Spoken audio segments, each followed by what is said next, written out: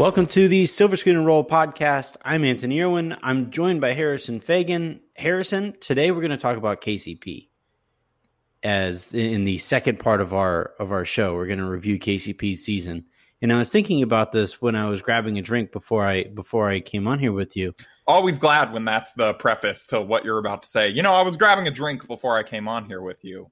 It's 7:30. It's like way past 5 o'clock. You're on the clock, Anthony.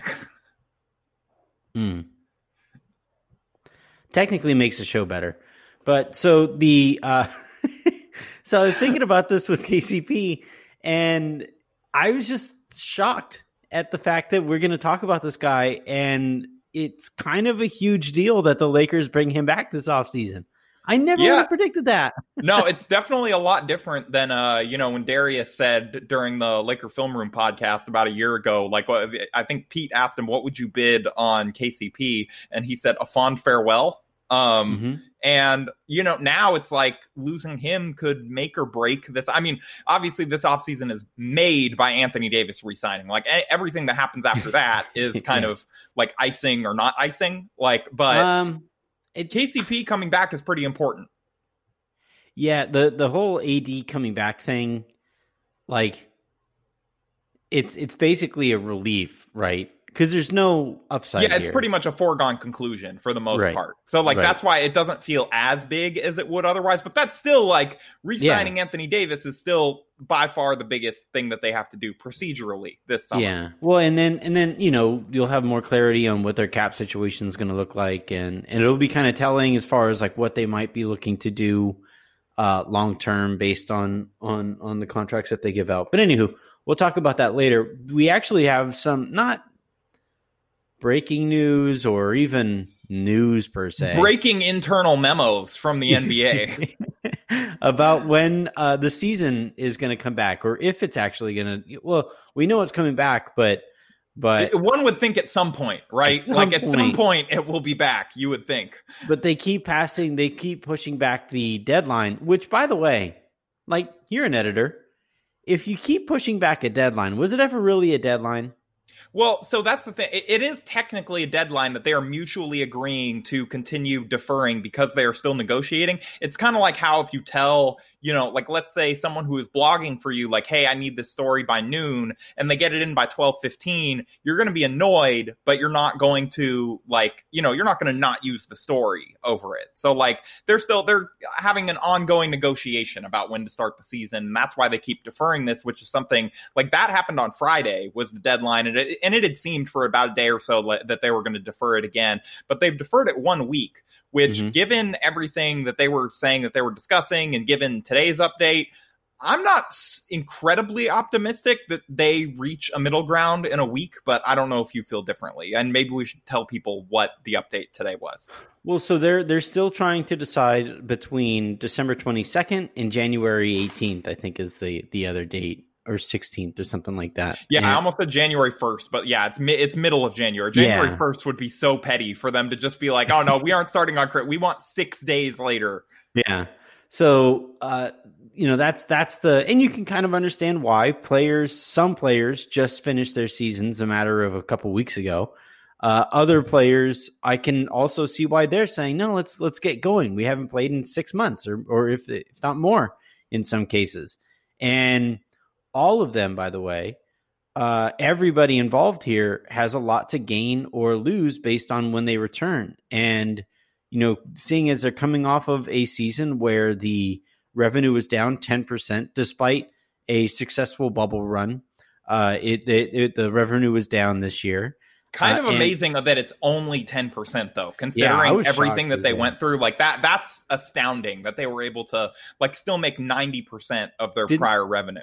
And that's by the way, not just including COVID, right? That's including the China thing controversy at the very beginning of it. So a nightmare season. If you leave, I mean, honestly, that's a win for the NBA that it's only down 10%. You know what I mean? So that's compared to their expectations. Like I wonder where they get that number from. Because I believe down 10% would imply down 10% from the prior year. They were significantly short of what their expectations were. Okay, yeah, because that would be pretty. I would imagine that number is a lot higher compared to Because I expectations. assume they project growth every year, like going Exactly. into it. At least not, well, probably not this year, but in a normal year, like last year, you project growth, not, Yeah. Well, setbacks. I bet they're projecting some growth heading into this next season just because of what they're coming off of. They're down Oh, 10%. well, I don't So know.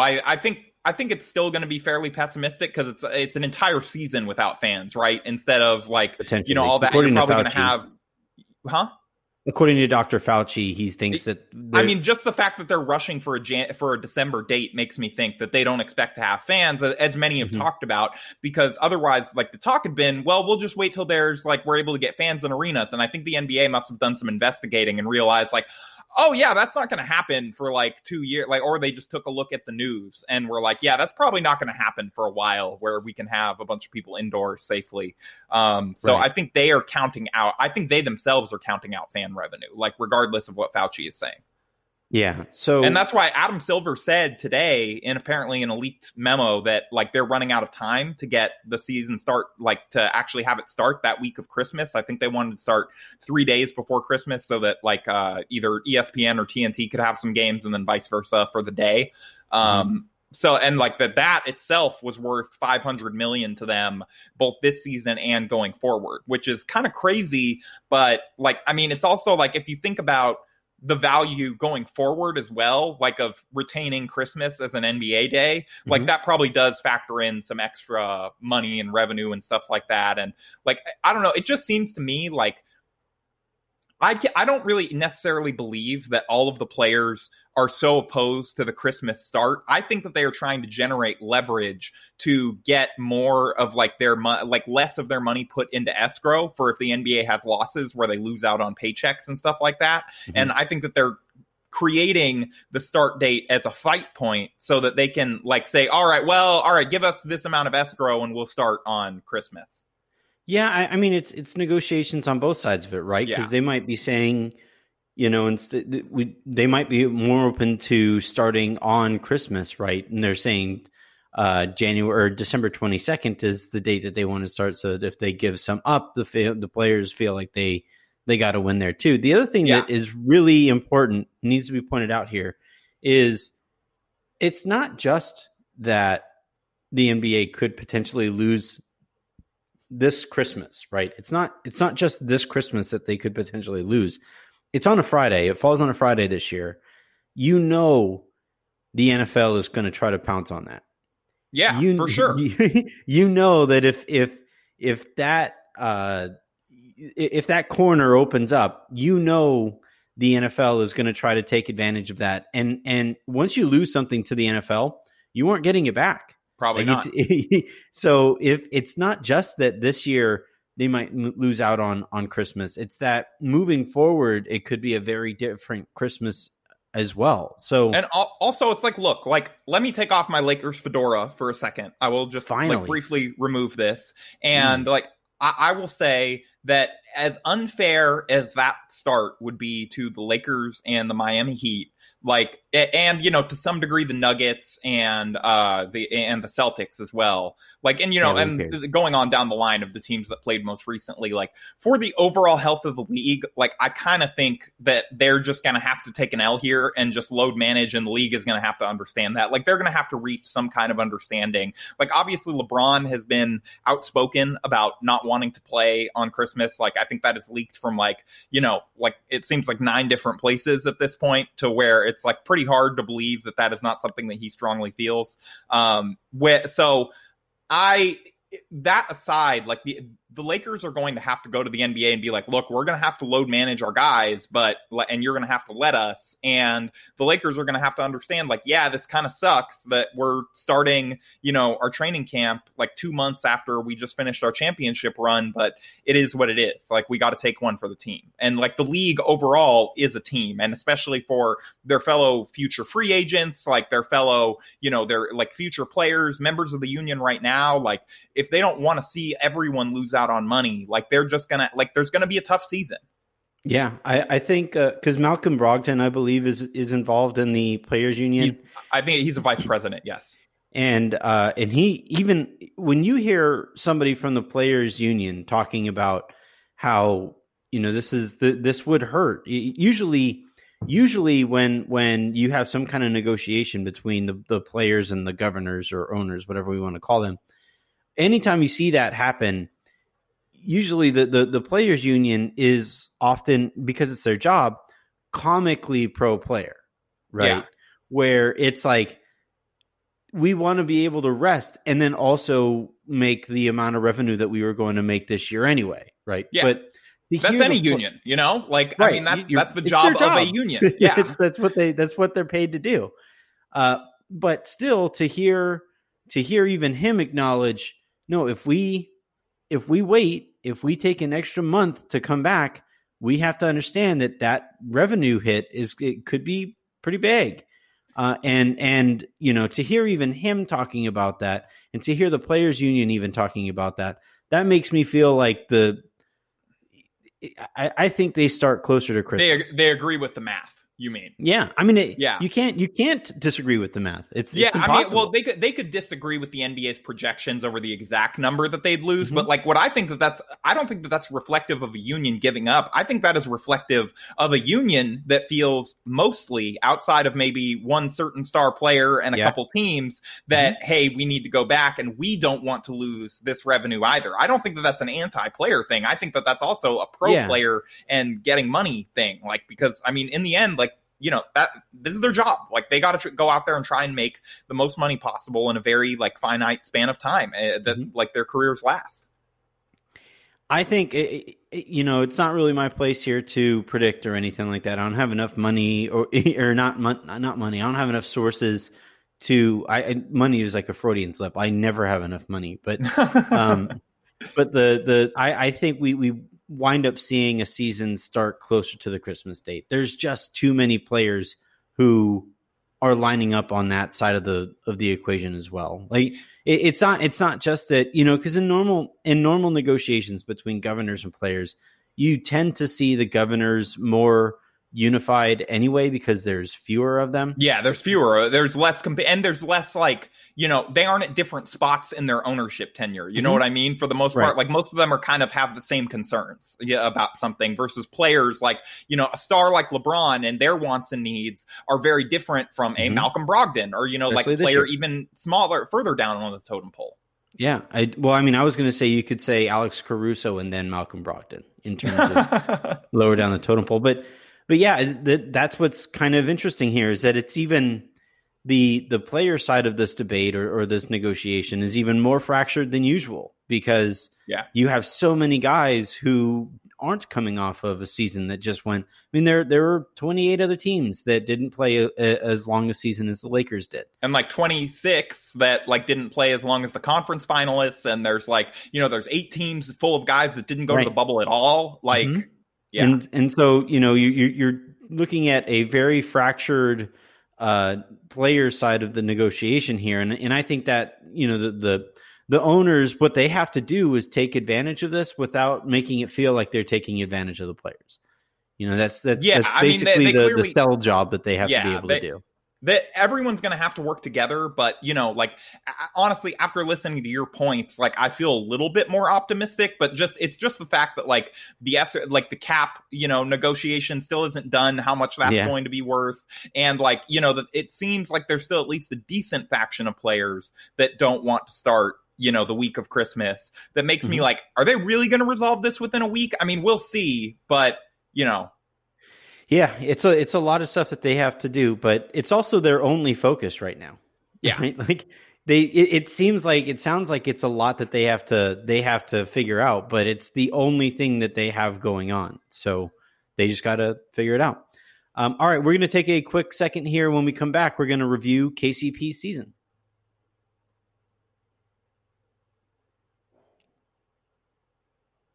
Man, I return again back to the fact that this is a guy that Lakers fans really, really, really want need, and that the Lakers, he was getting booed during the first week of the season. Need.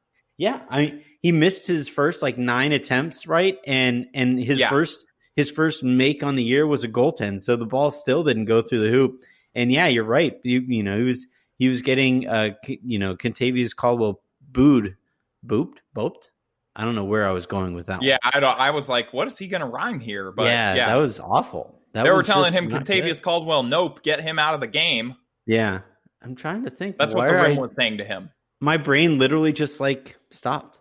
Yeah, I genuinely have no idea where you were going with that. Yeah, it's wild that we went from like, you know, maybe this guy shouldn't be on the team. And like, I don't think you and I, either of us ever went that far, but that there was a pendulum of people who did feel that way to the point where it feels like we've all kind of universally arrived at now of the Lakers need to pay to keep this guy. Like now, how much? That's a different discussion. But like, you know, the Lakers, I think is worth more. As I was thinking about this today, the thing that I kept coming back to is he's worth more to the Lakers than he is to any other team. But before we get to free agency, we should talk about the rest of that season. I apologize. No, I agree with you, but I think that lays the foundation for the season that he had, right? Because I don't think he has the season that he had this year for very many teams other than the Lakers, right? I think that's absolutely true. It's just on-court fit, like comfortability, all of that stuff. Like figuring out the right role for him, yeah. And you know, the other thing that's pretty insane to consider is that he played good chunks of this year out of position. So not only did he have a unique season given the situation he was playing in, right, where you get the benefit of the open jumpers created by Anthony Davis and LeBron James being on your roster, but he's also being asked to do that while doing things that he normally doesn't do. And he had a finals game where he had 5 assists, and like 5, they weren't like just hit ahead kind of passes that 5 assists for KCP is that's like 20 for LeBron. Yeah, and they were legit. Like there were some really good passes thrown there by him. So he showed some stuff that I don't think anybody, maybe even including Contavious Caldwell-Pope, didn't think that he had in his arsenal. And you know, when the Lakers played without Avery Bradley in the bubble, they kind of sort of didn't really miss a beat. They looked like they didn't miss him at all. Yeah, and I think that's in large part because of how good KCP was. By the time the season ended, if he was open and he missed the jumper, I was surprised that he missed the jumper. And then I was he was the Laker that you were most confident in going up with one of those shots for sure. And then I was further surprised because that thought crossed my mind. Like it's not, it wasn't just that like, oh man, I can't believe he missed it.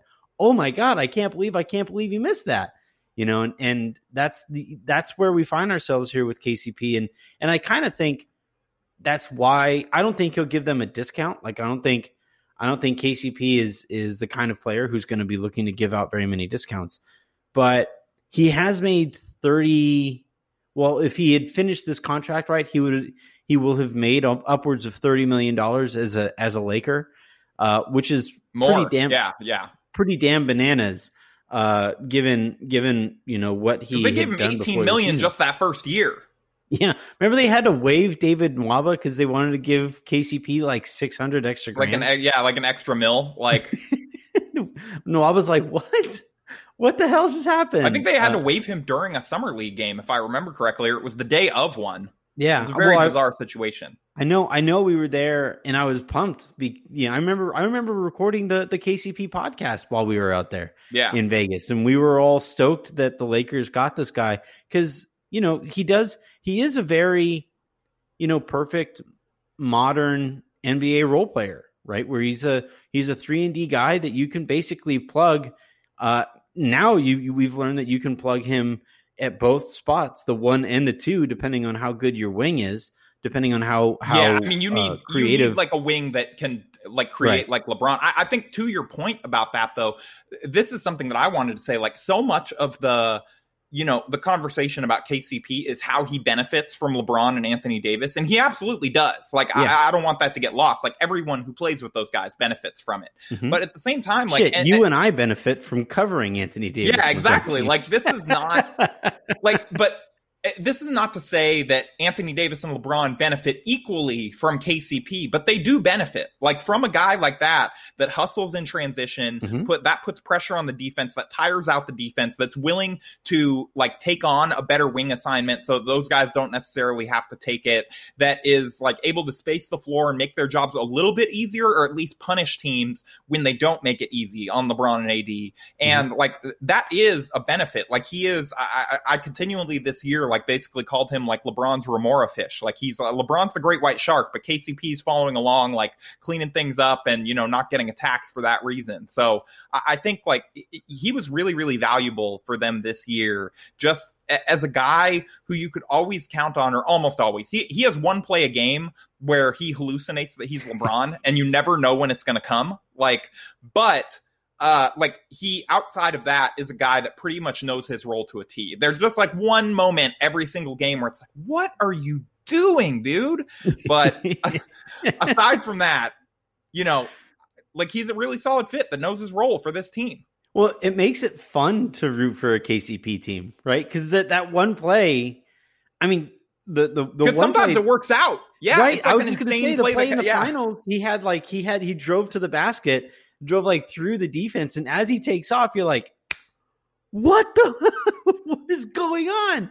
And then he finishes at the rim, and you're like, okay, we found $20 on the ground. Yeah, and I believe at one point earlier in the playoffs, he missed a dunk, if I'm remembering correctly, that I believe caused me to tweet that KCP hallucinates that he's LeBron thing, which is one of my tweets that I'm proudest of, by the way. But, like, it was, I mean, yeah, like, he's a little bit trick or treat, you know, speaking of the holiday that we just passed over. And, like, you know, sometimes you get that extra bonus little treat that you don't expect from KCP. And, you know, sometimes you get a trick, but those are funny, too, because we can all make jokes about them.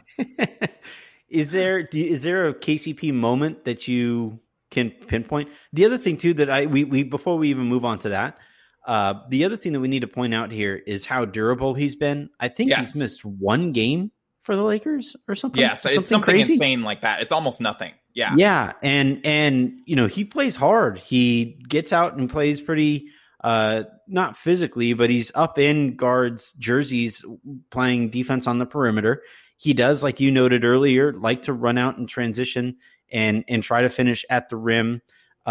He is, you know, he dives for balls. He does a lot of the small things that for some reason black players don't usually get credit for, but he does a lot of those small things that can sometimes lead to missing games, and he hasn't. So yeah, he played 74 games his first season in LA, but part of that was the house arrest situation, and or not house arrest, but yeah, he had to miss some road games, and then he played 82 last season, and then this current season that we just finished, he played 69 games, which I'm not sure how many they ended up playing or if that's all of them, but it's got to be close. Yeah, and you know that. Again, when you're talking about role players, their availability is huge. That's one of the most important abilities is availability. And he's been there, you know, basically since he arrived in LA and was huge when he was there. But do you have a favorite KCP moment from last year? From this past season, I do have one. Okay. It's not as good as my all-time favorite KCP memory, but from this past season, it was like it's not even an on-the-court moment. It's like I think it was at halftime or it was between a quarter break at some point. Ric Flair was at this Lakers game, and like just randomly they get him on the jumbotron, and he's screaming "woo!" And then it's not even a planned thing, but in the background, KCP is doing the exact same thing, making the same poses, mirroring him, like just screaming. And I was like, he was the last guy that I would have expected to be like a huge wrestling fan or something, but he is apparently like very animated behind the scenes. Like I remember a number of years ago, I was still at Cal State Fullerton, and they were playing in Georgia, which is where KCP went, was playing in the Wooden Legacy tournament, which happens at Cal State, or used to happen at Cal State Fullerton every year. I think now it's moved, but KCP was there, and apparently I heard from one of my friends that works for the team that that KCP gave them like this like raucous pump up speech at halftime, and they ended up winning. And I was like, wait a sec, like KCP, are you sure? Like you did? And he's like, no, yeah, he was yelling like all this stuff. I'm like, okay. Yeah. But my all-time favorite KCP memory was, I believe it was his first season in LA, and he tried to throw a lob to someone, and I don't remember who it was, but it hit the top of the backboard and got stuck up there between the shot clock and the backboard, and it was just almost incredible, like a wedgie. Like it was just stuck. It was an incredible moment of what in the hell were you thinking, theater. And, it like really, like all of those things, I think truly summarize the KCP experience, other than that I didn't include a good play, and I apologize for that. I think objectively the best play that he made was that drive to the basket that kind of gave the Lakers, the momentum wasn't in their favor, and he kind of cracked open Miami's defense because they were sagging off of the role players so much, and begging basically all the Lakers, like, please finish at the rim. And he finally did. And that opened up the Lakers offense in was it game 6? No, it wasn't game 6 because they blew them. I think it was game 5. Probably the game 5 sounds right. Yeah. And so that's like the best KCP play, but game 6, he apparently screamed at Duncan Robinson for basically nothing. And so, just truly an amazing KCP championship run. Yeah. And we didn't even mention his burner account, right? Like that was his maybe burner account that I don't think is actually him, but I kind of want to believe is him because it's so funny. It's headcanon for sure. It's going to be up there forever. The burner made such a pleasant afternoon on Twitter and heading into the evening on Twitter. It was just great. And then whoever that person was just continued tweeting like they were KCP running a burner account. So they tweet like, KCP got a good game coming up coming up tomorrow night. Just wait, he's going to bounce back. And it's like, I almost want, like, I feel like it's someone that knows KCP, but I don't think it's actually him. Yeah, what's it like at TAN? Like it's at TAN something 12 something whatever. Yeah. Yeah, that was just an incredible day on Twitter. It was just an incredible season for KCP. Do you have any predictions on, as far as like if he is brought back, what number he maybe gets, what number you're comfortable paying him? I mean, that's the last thing that we got to talk about is like how hard should the Lakers pursue him? And I kind of mentioned this at the beginning of the show or the beginning of the segment. I think he's worth more to them than he is to any other team, which kind of like, that creates a potential like grounds for a negotiation or some kind of, protracted negotiation like we have seen with clutch clients in the past. So the Lakers, they have his full bird rights at this point. So they can pay as much as any team. They could theoretically max KCP. I don't imagine that is what they're going to do, but they could. Let's go to at TAN with a bunch of numbers and think what his contract should be. Yeah, exactly. That's what it means. It's like, that's the annual offer that he wants. But if they go past a certain point, and again, all these numbers are fluid because we don't know where the cap is going to be. We don't know where the tax line is going to be. Like, we don't know any of that stuff. But basically, if the Lakers exceed a certain amount with his contract, then they only have access to the smaller taxpayer mid-level exception versus the larger non-taxpayer mid-level exception. So that is something to kind of keep in mind as like a barometer for where negotiations are going to end up and where the Lakers are going to try and stick so that they still have that larger MLE to offer to other candidates or something like that. And Brian Windhorst spoke to our own Jazz Kang, like those of you that listen to the podcast feed know Jazz. And he was talking about, he was talking about KCP and what he's going to get paid this summer.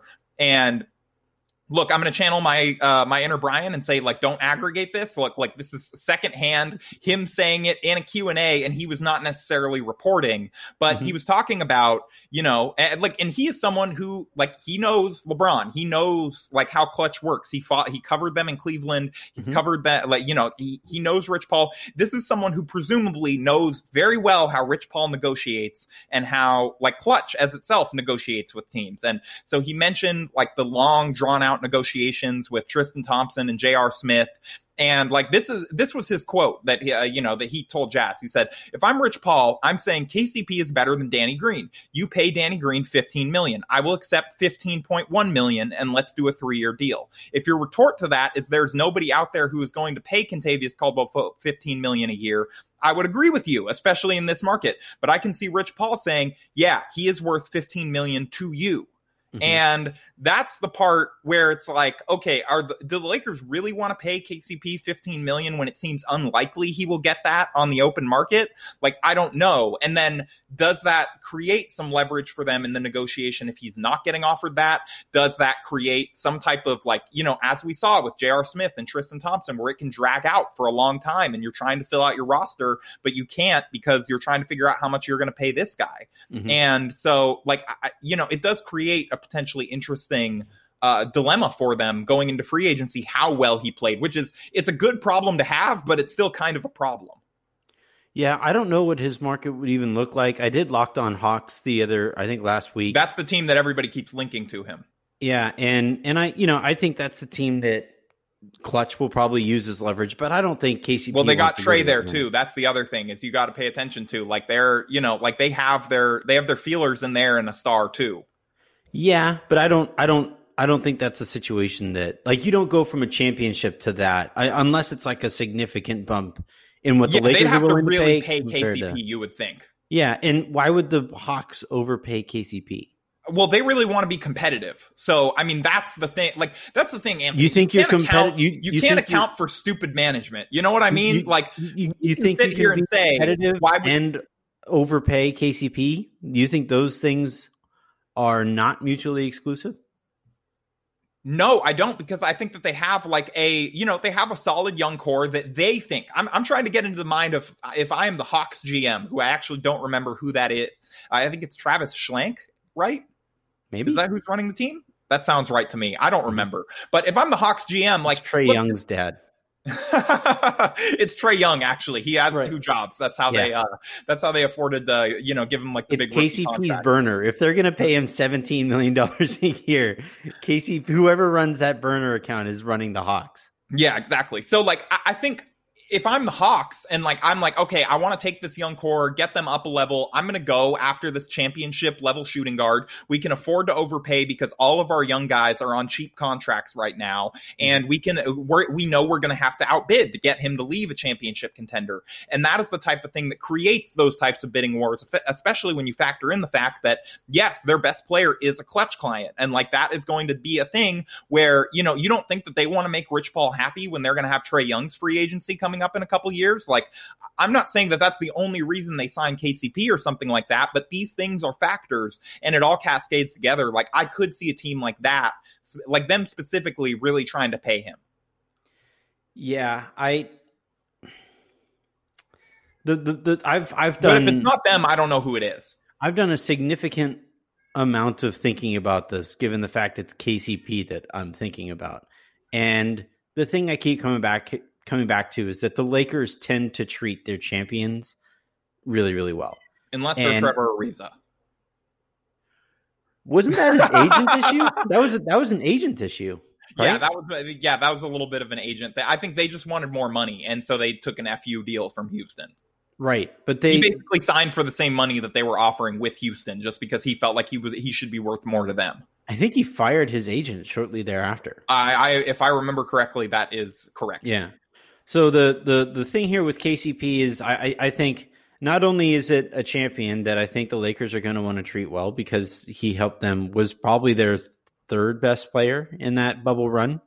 Not only is that going on, but he's also a clutch client, and he helped lay the groundwork for their ability to tamper with LeBron James. So I think, obviously they overpaid He was the one guy. He came in and laid the groundwork. Like it was signing him. They knew what they were doing. Right. And so you add all of this stuff all together, and I just can't see them not bringing him back. I can't. It's not something I can even conceive.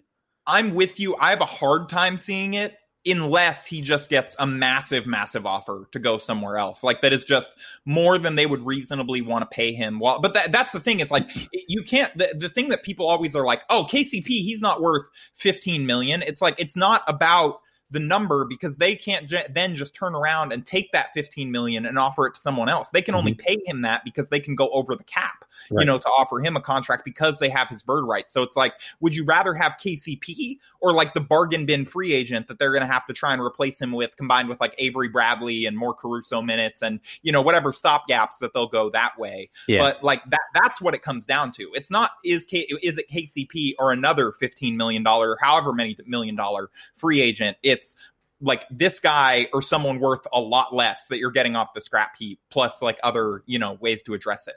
Right. Yeah. And that's why I'm saying I just don't see them.